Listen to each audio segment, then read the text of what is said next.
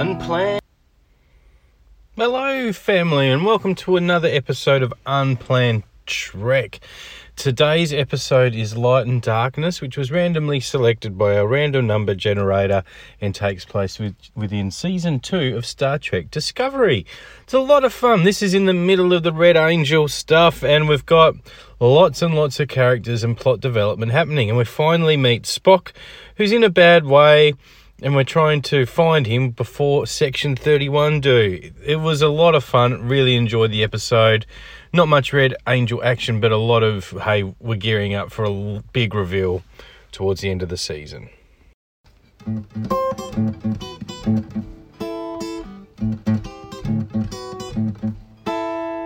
The Riker Medal is given for any romantic interludes that happen in the episode. And this one gave me a bit of a head scratcher because we've got Amanda and we've got Sarek, who obviously are a couple, but they were before this episode.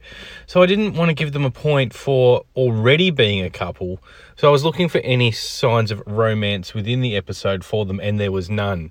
In fact, there was animosity between the two, where Amanda basically says to Spock, to Sarek, you wouldn't have lived on Earth.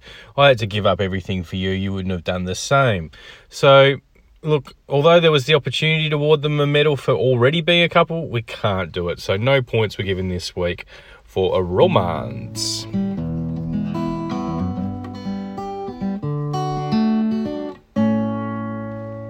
Captain Jean-Luc Picard Medal was awarded for the best character performance within the episode. So this week we're giving one vote to Captain Pike. He allowed Tilly to be weird. He actually said weird stuff back to her that she'd said. I think it was freaking amazing might have been the phrase. And he kept cool under pressure of time warpness. So yeah, effective leadership and kept his cool. So one vote for him. 2 votes, Commander Stamets. Now, you might be wondering why, because he did panic a bit and made things look incredibly hard that potentially weren't. But he stayed focused on the job and he was really good to Tilly. He said to her, trust the math and trust yourself. And really, in a crisis situation, he showed really good leadership. So I was really happy for him. And 3 votes, Emperor Philippa Georgiou. We love how evil she is. We love her delivery of key lines. She admitted kind of to killing her mum. She said something like, they're a family. Maybe they're on a picnic, when obviously they weren't on a picnic. And she choreographed a fight with Michael to help Michael escape. She weaves her web all the way through this episode, and she's just a delight. I like in New Trek that not everyone's utopianly good, and Georgiou is absolutely not good, and she's not even trying to be. A lot of fun. Thank you for the 3 votes, Philippa.